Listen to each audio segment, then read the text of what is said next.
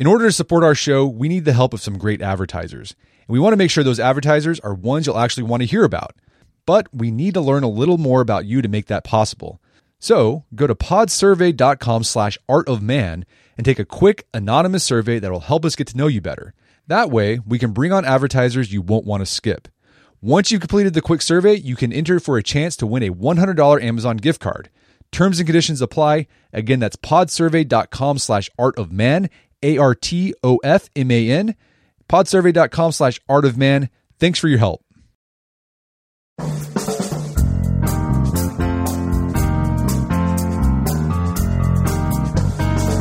Brett McKay here, and welcome to another edition of the Art of Manliness podcast. People often think of failure in one of two ways: as something that hinders the pursuit of success, or as something that's a necessity in obtaining it, as in the Silicon Valley mantra that recommends failing fast and often. There's truth to both ideas, but neither offers a complete picture of failure. That's because there isn't just one kind of failure, but three.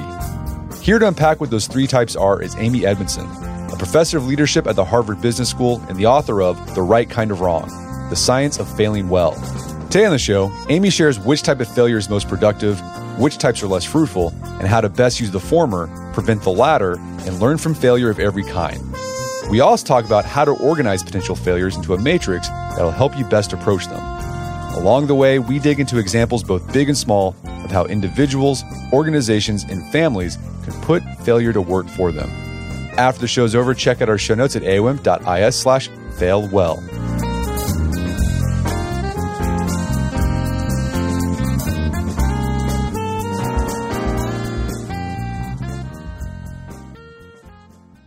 Amy Edmondson, welcome to the show. Thank you so much for having me. So you got a new book out called The Right Kind of Wrong. It's all about how we learn from our mistakes. So you spent your academic career researching failure. How did that happen? Not a lot of people end up researching failure. How did you end up in that field? Well, I suppose you could say it was a little bit by accident. And let me explain that to say I was interested in learning. And even more specifically, I was interested in the problem of organizational learning, that organizations need to keep learning in a changing world. And it turns out that is easier said than done for a whole host of factors. And one of the major factors that just kept coming up again and again in my research was our allergy to failure. The reality is things will go wrong, especially in an uncertain and complex world. And if we don't have a healthy response to that, we don't learn. We don't learn and grow as individuals. We don't alter our systems in ways we need to so our organizations are more effective and so on. Well, it seems like in recent years, I'd say in the past 15, 10 years, there's been this mantra of fail early, fail often that's come out of Silicon Valley, where it seems like they're trying to rehabilitate failure, saying it's okay to fail. But you argue that this mantra, this idea, misses the mark when it comes to the benefits of failure. How so? That's right. It's not so much that it misses the mark, is that it's very woefully incomplete. Right? Or it's not specific enough, it's too broad brush, and it doesn't say under these conditions, this is not good advice. And just to illustrate with an obvious one, you wouldn't say to your surgeons and operating room personnel, fail often, have a great time. Of course not, right? You would say, gosh, can you try to get it exactly right? And they would know that there was that job. So the problem with the fail fast mantra isn't that it's wrong, is that it only applies to certain kinds of contexts. Right. You wouldn't want like a nuclear reactor to fail early. No, not even close. Or even an automotive assembly line. You don't say fail fast. You say, hey, how about Six Sigma, right? Let's get it right. We know there might be things that go wrong, but if we can have our quality be at the 1 error per million events level, we're really good. And there's no reason we can't get there. So what you do in this book is you walk readers through your research that you've spent your career looking at on how we can get the benefits of failure and when it's okay to fail early or fail fast and when it's better to, okay, well, we might make mistakes, but let's try to reduce that. And you categorize failures into 3 failure archetypes. You have intelligent failures, basic failures, and complex failures. Let's talk about intelligent failures. What makes a failure intelligent? Intelligent failures are the right kind of wrong, in my view. So a failure is intelligent. It should be applauded and used as often as possible when, in pursuit of a goal, in new territory, with a hypothesis, as small as possible, you turn out to be wrong. So to say that more clearly, a failure is always an undesired outcome. We don't want to fail, we want to succeed. But if that undesired outcome happens in new territory, in pursuit of a goal, where you've done your homework, you've thought it through, you have good reason to believe it might work, and you don't expend more resources or take a greater risk than you have to get the knowledge you need to go forward, then it's an intelligent failure. And you, in the book, you highlight back in the mid-century, the 20th century, when doctors were trying to figure out how to do open heart surgery. This was an example of intelligent failure. The risk was really high, but the payoff, they were in a new territory, but the payoff was significant, but they did all they could to reduce failure. Mitigate it. Yeah. Right. And one of the ways they mitigated risk, or one of the ways they kept the failures, which must have been, devastating, emotionally and intellectually to experience, one of the ways they kept those failures as small as possible is that they, of course, only operated on people who truly had no other choice. You don't operate on a healthy patient and say, hey, this might not work. We've never done anything like this before. No, of course not. They were operating on patients who had very little chance of survival over any kind of long term. And so, in a sense, these patients' only hope was a surgical repair. And yet such a thing hadn't been attempted before. So the odds were, not truly high that it would work out well the first time. And I describe this, it's such a visceral example of, yes, a series of very intelligent failures that ultimately led us to the stunning success that open heart surgery is today. Yeah, now it's just a matter of routine. Practically, yep. Yeah.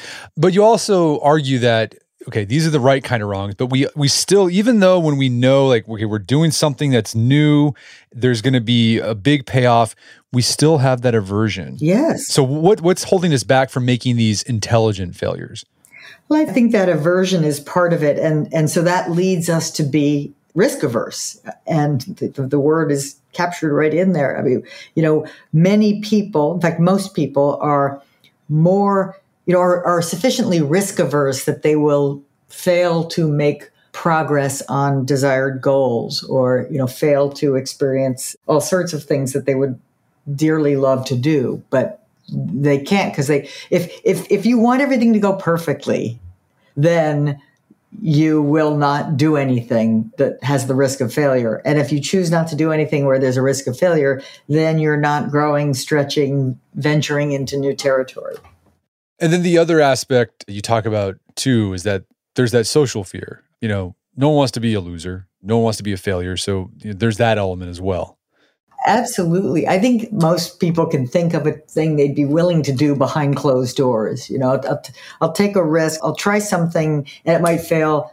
But as long as no one else sees me doing it or knows about it, then I'm okay with it. We don't want the embarrassment or the humiliation of the failure. And then you talk about this idea I think people might have heard about of, if you want to avoid that social fear, that social stigma, is groups need to develop what's called psychological safety. What is psychological safety? Well, psychological safety describes a climate, an interpersonal climate, where you really don't feel afraid to take risks, like speaking up with an uncertain idea, or disagreeing with someone, or admitting a mistake, or acknowledging a failure. Right? So all of those kinds of behaviors, those interpersonal behaviors, they can be uncomfortable because you worry that people might think less of you, you might be rejected.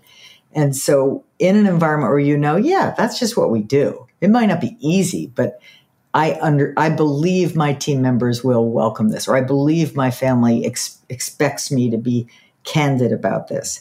So that describes psychological safety. It's quite literally an environment where you can take interpersonal risks of the kind that are so necessary for problem solving and innovation and ideation and all of those good things. Well, this goes back to a study you did early in your academic career where you thought it was a failure, But you actually found out this actually led you down some new research path. I think early on you were researching teams, like what makes a good team? Does a good team culture reduce mistakes? And your study found, oh my gosh, this team that looks awesome. Like it seems like they're cooperative. Everyone's fantastic. They actually made more mistakes. And you thought, oh my gosh, my hypothesis was wrong. But I think what you found out was like, actually, no, what happened is the teams that look like they have good camaraderie, they're talking, et cetera, they actually just talk about their mistakes more than the teams that don't have that connection. It's exactly right. And of course, it took me, hours to even think that might be what was happening, to realize that is a possible interpretation of the confusing data. Because the confusing data were suggesting, as you said, that the teams with higher camaraderie, higher quality relationships were ones that also had higher error rates. Now, that just seems, so wrong on multiple levels until you start to realize, well, wait a minute, the error rates, how objective are they? How do we get those data? And you begin to realize that really the only way you're getting data on people's errors is if they're telling you about them, or if they're not hiding them, if they're letting them be discovered, which is, not easy for people to do. So I began to suspect that these better teams weren't making more mistakes. They were just more open about them. And later on, I called that difference in climate psychological safety, developed a way to measure it, and ultimately found that measure is very predictive of team performance in a huge variety of industry contexts.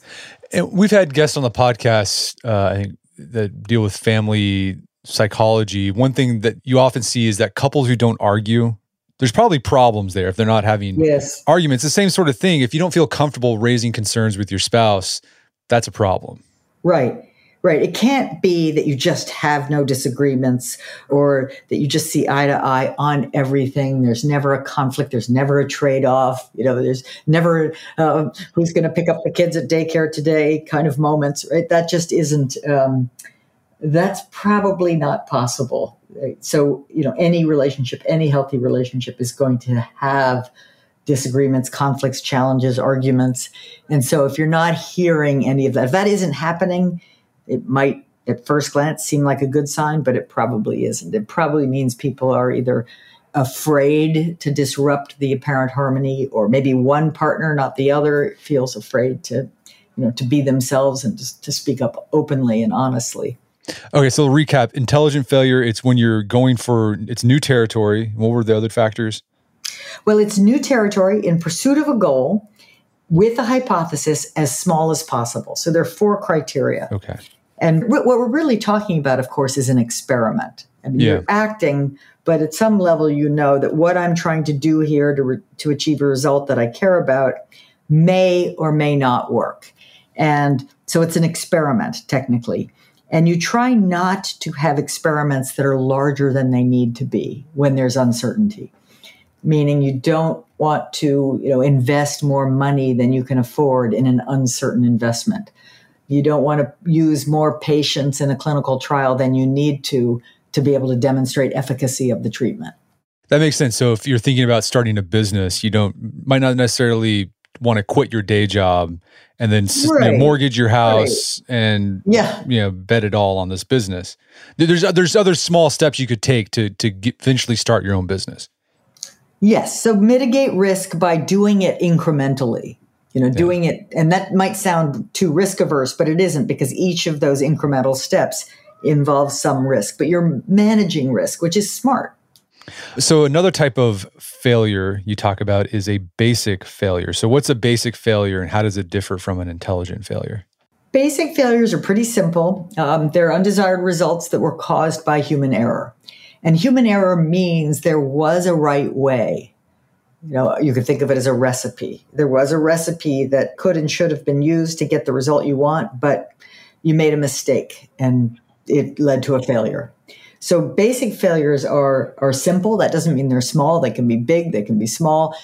But technically, or at least theoretically, they're preventable. When we're really at our best, when we're alert, when we're vigilant, when we're exercising good teamwork, we can catch and correct most basic failures. Okay, so basic failure would be swapping out salt for sugar in a recipe. Exactly. Okay. And the cookies will taste, or the sauce will taste bad because now it's got too much sugar in it and not enough salt. Right. And yeah, but these basic errors, they can be big. You talk about a Citibank employee who did something wrong with the computer and like transferred, I think it was millions. $800 million. So it was essentially, you could think of it as a checking the wrong box in an online form, which means you're not being vigilant enough, right? If you have a system that can allow you to accidentally transfer essentially the principal of the loan rather than the interest, it's probably not a well-designed system, but nonetheless, it was a system that needed to be used with great care, and human error led to this massive kind of economic loss. And you also talk about a basic failure, unlike an intelligent failure. A basic failure occurs in known territories. Like, you know the recipe, you know the protocol for transferring money. It's just you messed up somewhere along the way. Yeah. Right. And to say that it's in known territory and it's not as kind of valuable as an intelligent failure doesn't mean you can't learn from it. We can definitely learn from our basic failures, right? I try very hard to learn from my own basic failures, but the sort of amount of learning is arguably less, much less than for new failures, intelligent failures, where there just wasn't a recipe. So you had no choice but to kind of create a recipe. Yeah, I think the things you can learn from a basic failure is you learn about human nature. Like, when is our tendency to be, not paying attention? When do we have a tendency to neglect things? And so you can develop systems or protocols to counter that. Yes. Self-awareness and systems or protocols. So, an example of a basic failure would be if you text and drive and then got into an accident. That would be a basic failure. And obviously the thing you learn is pretty darn clear here. Do not do that, which I think most of our listeners know that already, but we know it still happens as well. One of the things that people have done over the years to counter these basic failures, a simple checklist can get you through a lot of things. This started off with pilots during World War II. They have a checklist they go through. And then now in the medical field, they also have very basic rudimentary checklists. You think, why would I need to go through? Did I wash my hands? Right. But it works. Busy people, busy people have a lot on their mind, and sometimes just to have that concrete checklist in front of you will remind you, put you back into the mindset you need to be careful. And of course, Atul Gawande, the fabulous surgeon and author, wrote this marvelous book, The Checklist Manifesto, about the power of something so simple as a checklist. And it's really all about the prevention of basic failure. And it's also the case that just having a checklist won't itself be enough, right? They have to be used with intent. Well, yeah, you highlighted a case of a pilot. There was a checklist. They were supposed to defrost or not, something like that. Yes, but they didn't. It's Air Florida. It's a famous and tragic accident. It's Air Florida Flight 90 back in January of 1982. And the pilot and the co-pilot went through the checklist essentially in their sleep. It's Air Florida, so you can imagine that most of the time when you're Air Florida, you're in warm weather. Most of the time when you're saying anti-ice off, the correct answer is off. And that's exactly what they did. The pilot said anti-ice off, and the co-pilot said off, as if that was the right answer. On a cold January, blistery, icy day in Washington, D.C., that was, in fact, decidedly the wrong answer. Not going through the anti-ice routine led to the downing of that flight and the death of 78 people. Okay, so it's a great application for this in everyone's just day-to-day life. Look at the things you do on a regular basis where you've noticed simple mistakes happening because of you're not paying attention, and develop a checklist for that and follow it. And this could be like, when you're packing for a trip, right? Instead of thinking, I forgot whatever, have a checklist you use every single road trip. Absolutely. I finally did that myself because there were too many times where I'd get somewhere I realized I forgot socks, and then what are you thinking? You weren't thinking, right? So you need a little help. And that's why you have the checklist. Okay, so that's basic failure. The next type of failure is a complex failure. What makes a complex failure complex?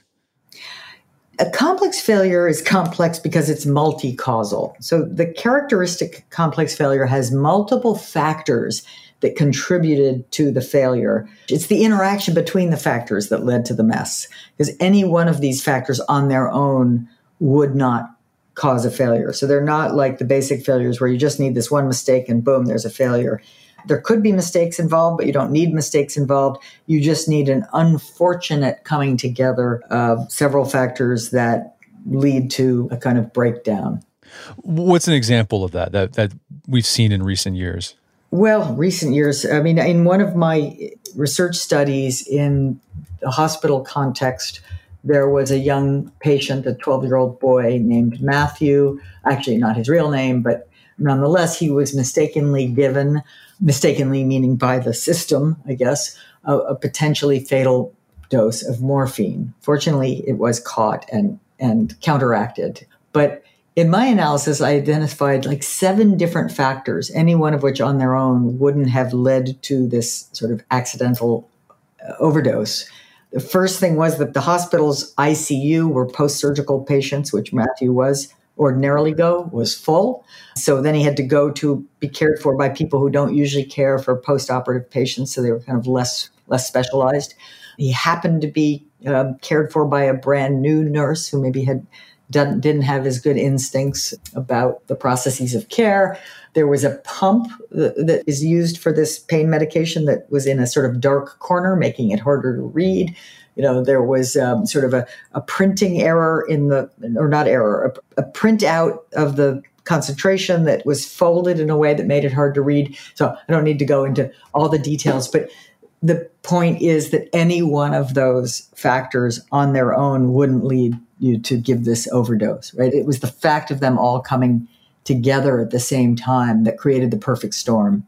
No, this reminded me, when I got to this section, of Clausewitz, the famous military strategist who wrote On War. And he had this idea of friction.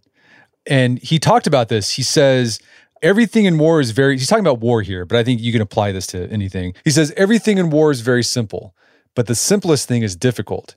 The difficulties accumulate and end by producing a kind of friction that is inconceivable unless one has experienced war. So yeah, friction isn't just one thing, it's a bunch of stuff coming together. And then he goes on and he says, countless minor incidents, the kind you can never really foresee, combine to lower the general level of performance so that one always falls far short of the intended goal.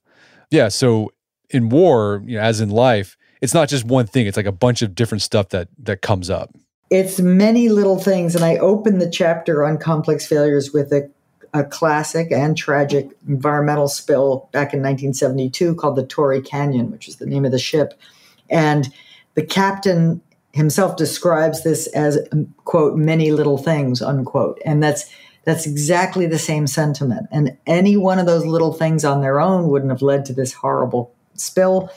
But the unfortunate coming together of these factors leads to an outcome that nobody wants. Right. This can happen. You probably see this in your daily life when you're late for work. Yeah. It's like your kid gets sick and then the other kids lost their homework and then the car needs gas. Traffic and because it's raining and right. And it's not one of those things. If one of the things happened, you would have been okay. But all of them together combined, it just created the problem. Right. And the thing about complex failures, because they sound kind of like, oh, well, there's nothing we can do about it, is that, in fact, they offer many little opportunities for course correction, right? Because there's so many different factors. In many cases, all you needed to do was kind of notice and alter one of them to prevent the failure. We're going to take a quick break for a word from our sponsors. Wedding season is coming up, and if you are preparing for the big day, I know wedding planning can be really intimidating, but finding the perfect suit shouldn't be. Indochino makes it easy to get a fully customizable suit right from your home. Don't just wear any suit on your big day, wear a custom made-to-measure suit. Suits start at just $499, which is about the same price you'd pay for an off-the-rack suit at a department store, and they've also got custom made-to-measure shirts starting at just $89. So I've talked about my Indochino suit on the podcast before. They've been a long-time podcast sponsor. It's navy blue. The measuring process was super easy. They got these video guides you follow. You'll need another set of hands to help you out with that. But the really fun part is customizing it. Got to customize how I wanted the lapels on the jacket, the pockets, the lining. I went no pleats on the pants on this suit. A lot of fun. And then in a few weeks, you have a made-to-measure custom suit sent directly to your door. When planning your wedding, get a suit as unique as you with Indochino. Go to Indochino.com and use code manliness to get 10% off any purchase of $399 or more. That's INDOCHINO.com, promo code manliness. All right, if you have a family, then you need to get term life insurance to protect them. It's one of the smartest financial decisions you can make, and the start of the new year is the perfect time to get it done so you can focus on whatever else the year has in store for you. Fabric by Gerber Life was designed by parents for parents to help you get a high-quality, surprisingly affordable term life insurance policy in less than 10 minutes. Fabric has flexible policies that fit your family and your budget, with quality policies like $1 million in coverage for less than $1 a day. There's no risk to apply. They have a 30-day money-back guarantee, and you can cancel at any time. I remember when I was a new dad, I had a lot of thoughts going through my head. One of them was, how can I take care of my family when I'm gone if something happens to me? Well, so one of the first things I did, I got term life insurance, one of the best decisions I made. Join the thousands of parents who trust Fabric to protect their family. Apply today in just minutes at meetfabric.com/manliness.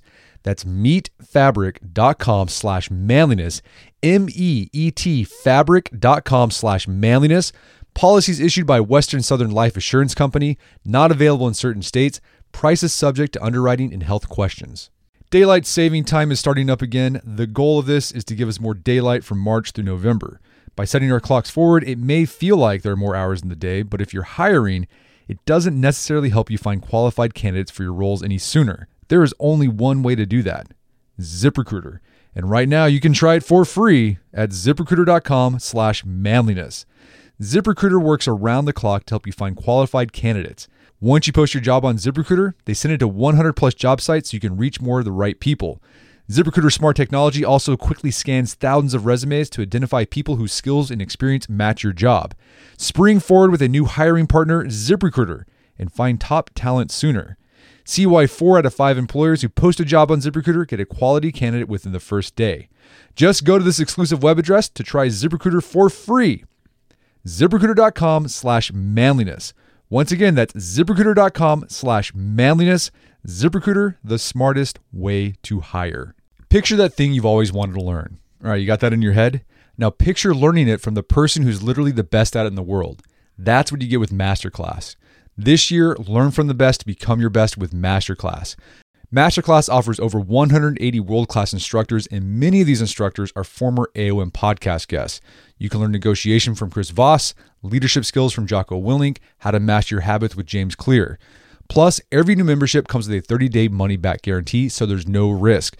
So recently I went through the masterclass on negotiation with Chris Voss. A lot of useful information in there. Talked about the value of no in negotiation, how to use your body language and speech patterns to get your best out of a negotiation. Very well done. I really enjoyed it and got a lot out of it. Right now, listeners of our podcast can get an additional 15% off an annual membership at masterclass.com/AOM. Get 15% off right now at masterclass.com/AOM. Masterclass.com/AOM. Check out the masterclass on negotiation with Chris Voss. And now back to the show.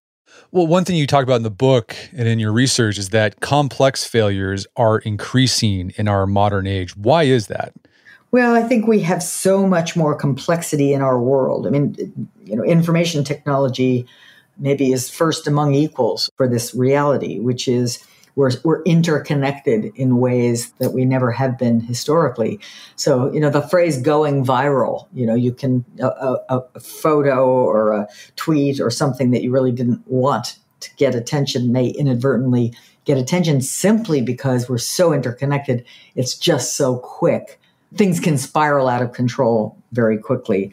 I also think we seem to have more complex and unpredictable weather patterns, more complex and interconnected supply chains that are global, so that we're more likely to be impacted by random events in another part of the world in our day-to-day life than was ever possible in history. Yeah, I think everyone experienced to some extent the supply chain things during COVID. Right. And that's just a perfect example. Everything's so interconnected.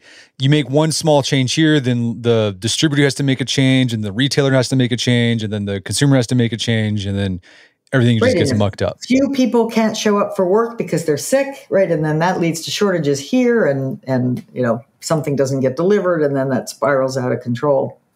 But you say that, okay, complex failures, we're not completely at the mercy of complex failures. You say there's often warning signs that there's a problem.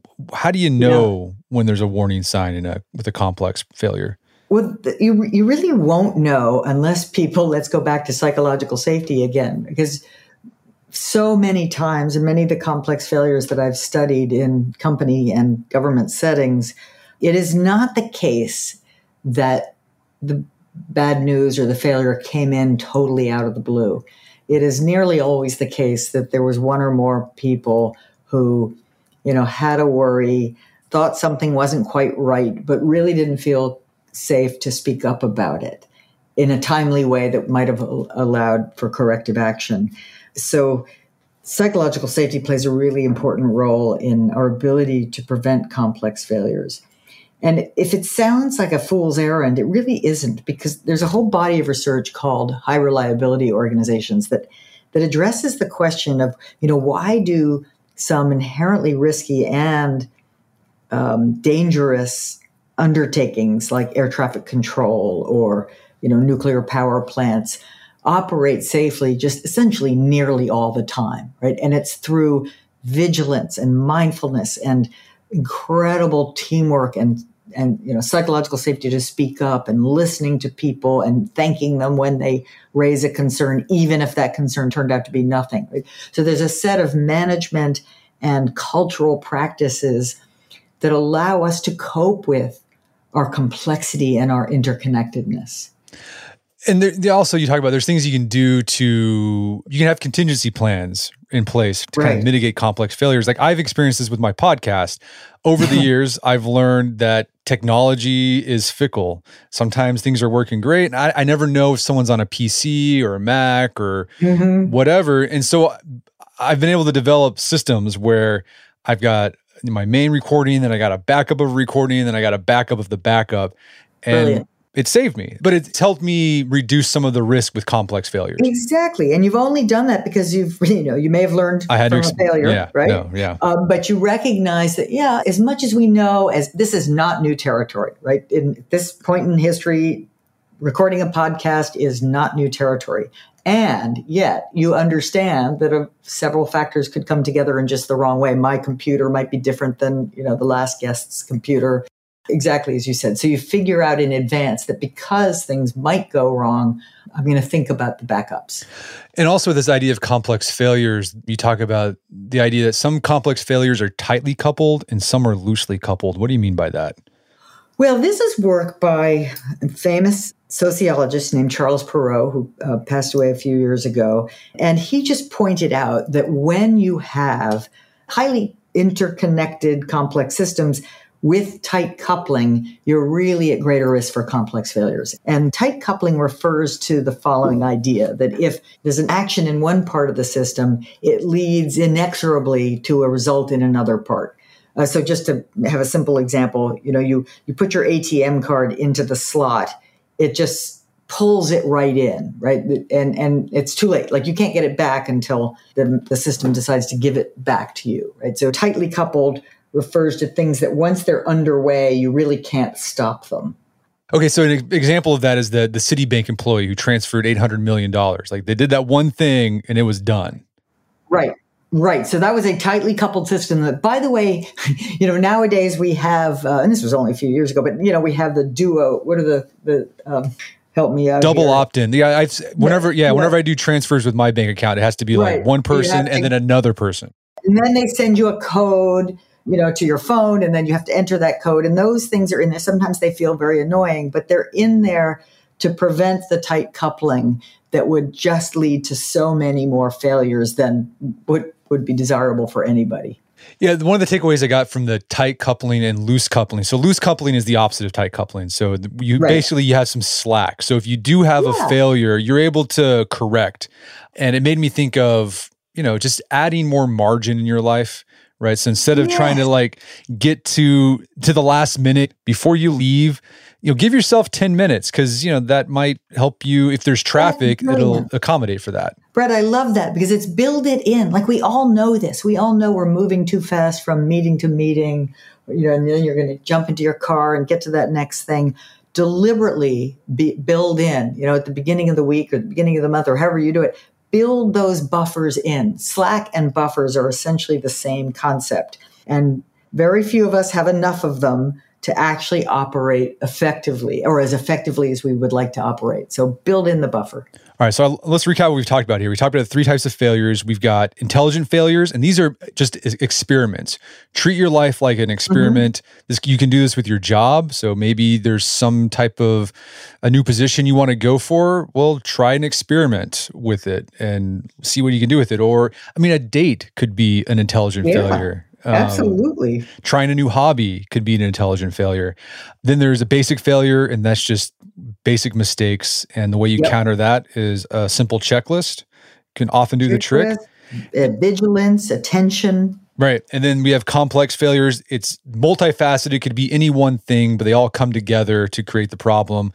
So, paying attention to warning signs, not being afraid of speaking up or pointing out a potential issue, coming up with contingency plans, and adding buffer. Love that. Okay. Beautiful. Yeah. So that's the first part of your book. You kind of lay this out and you go into more detail, and I hope our listeners go and read the book. But I love in the second half of the book, you talk about some mindset shifts that people need to make when it comes to failure. And one thing you talk about is we need to overcome our tendency to find someone to blame for a failure. So how does that help people learn from failures? And then how do you hold people accountable if you don't find someone to blame? Great questions. So first of all, it's very natural to want to find someone to blame because it lets us off the hook, like psychologically and emotionally, right? If something goes wrong and I can instantly reassure myself that, hey, it's not my fault, right? Then I've bolstered my self-esteem. I've kept myself comfortable. I don't have to confront my own contribution to the failure.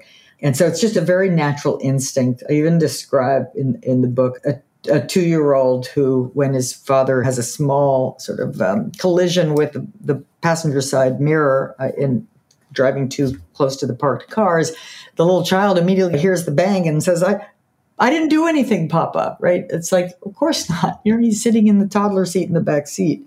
But this instinct to dodge blame is very, very deep and well learned.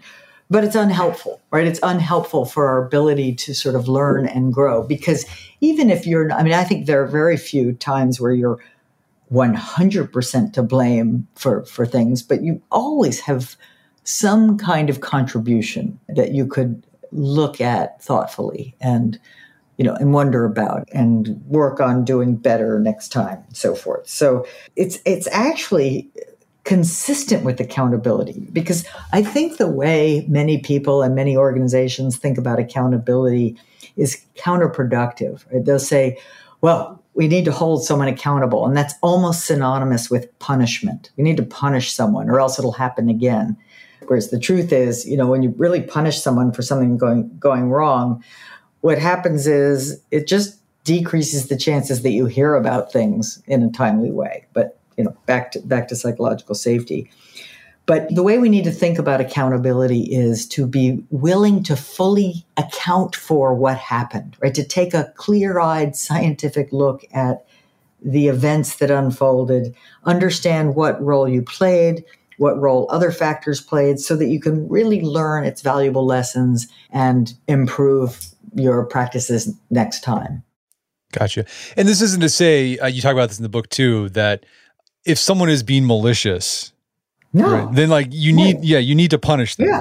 I'm all for blame when people engage in what I'll call blameworthy acts. Right.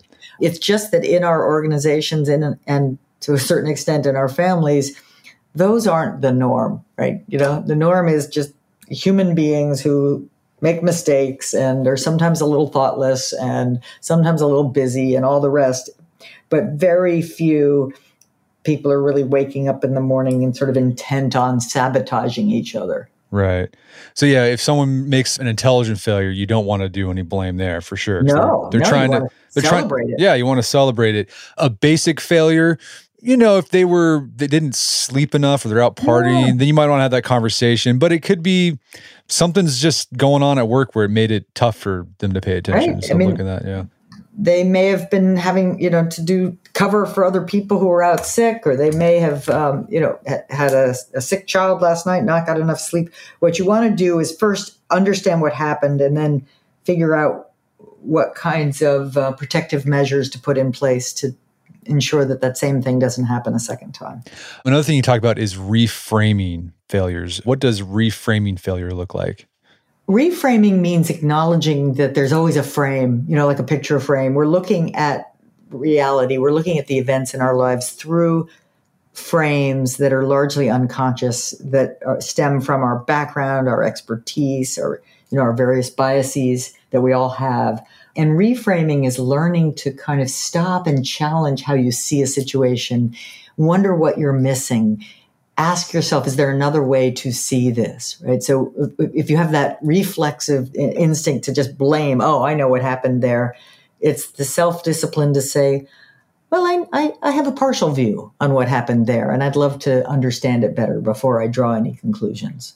So I like the idea of just thinking of failures like a scientist, right? Like, what can I learn from this? I think that's a good reframe to have. And you also talk about, one of the things you talk about throughout the books is this idea of context, like understanding the context of failure happens in. How can that help you learn to fail better? That the issue of context brings us back to why the Silicon Valley talk is limited, right? Because it only works in certain contexts.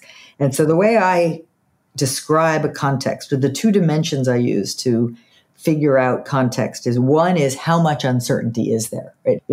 How much uncertainty is there and whether or not I can produce a batch of chocolate chip cookies? Like very little, right? Unless all the power goes out or something. It's almost a guarantee that if I follow the recipe, I can produce those cookies.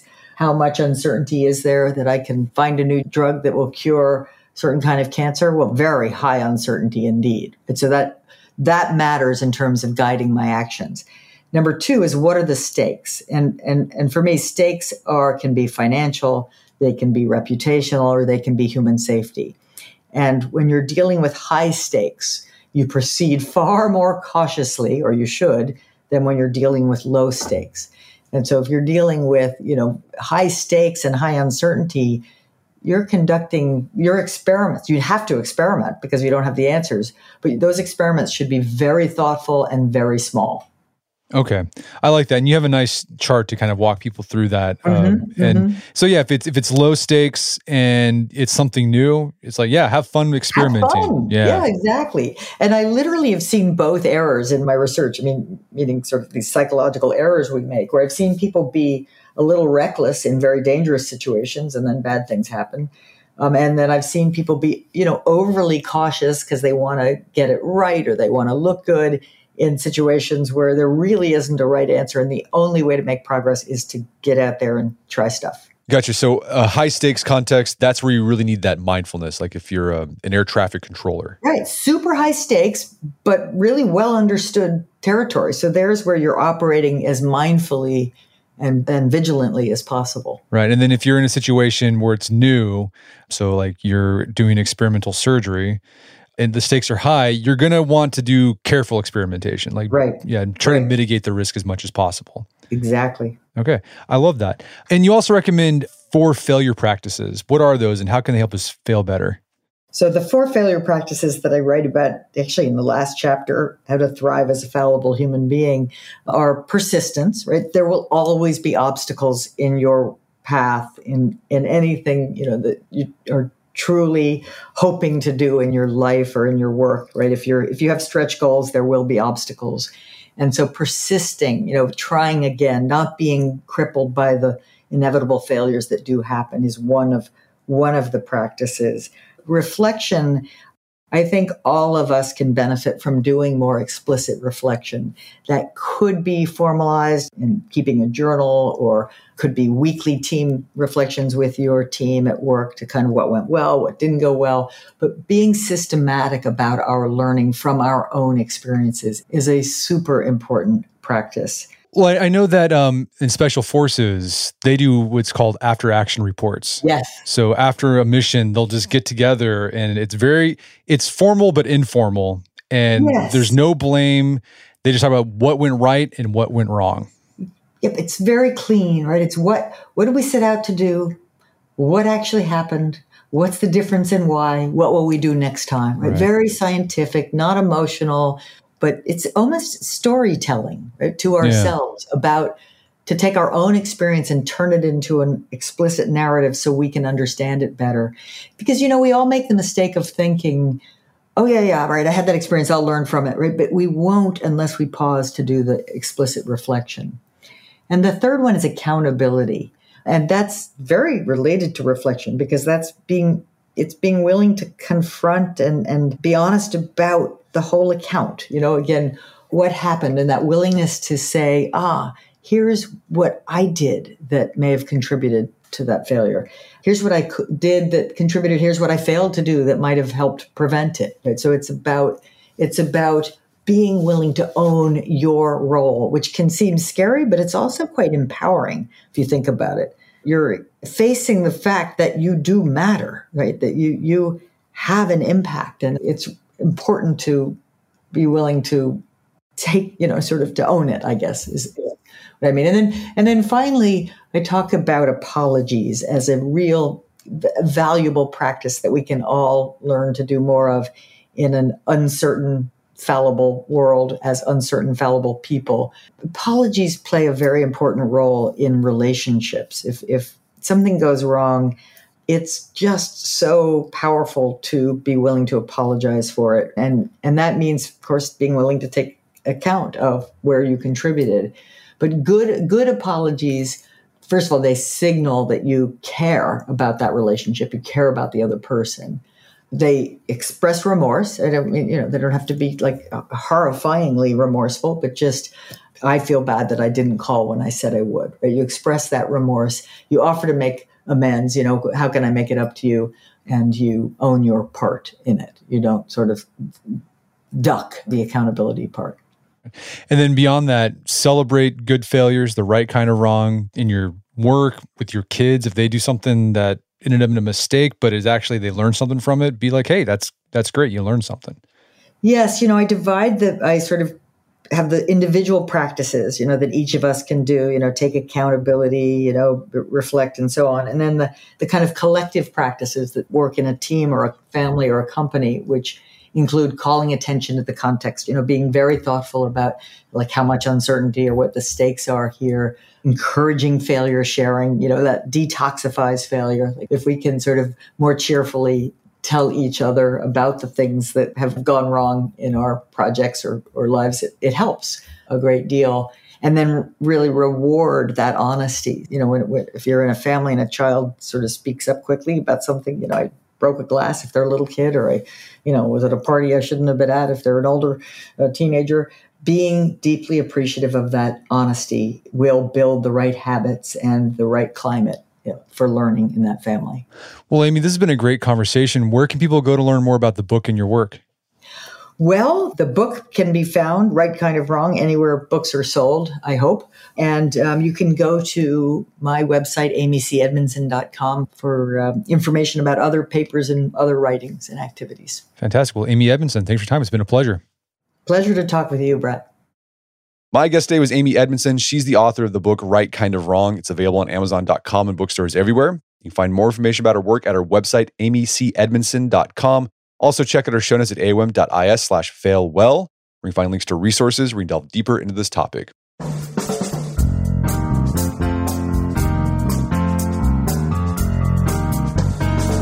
Well, that wraps up another edition of the AOM podcast. Make sure to check out our website at artofmanliness.com, where you can find our podcast archives, as well as thousands of articles that we've written over the years about pretty much anything you can think of.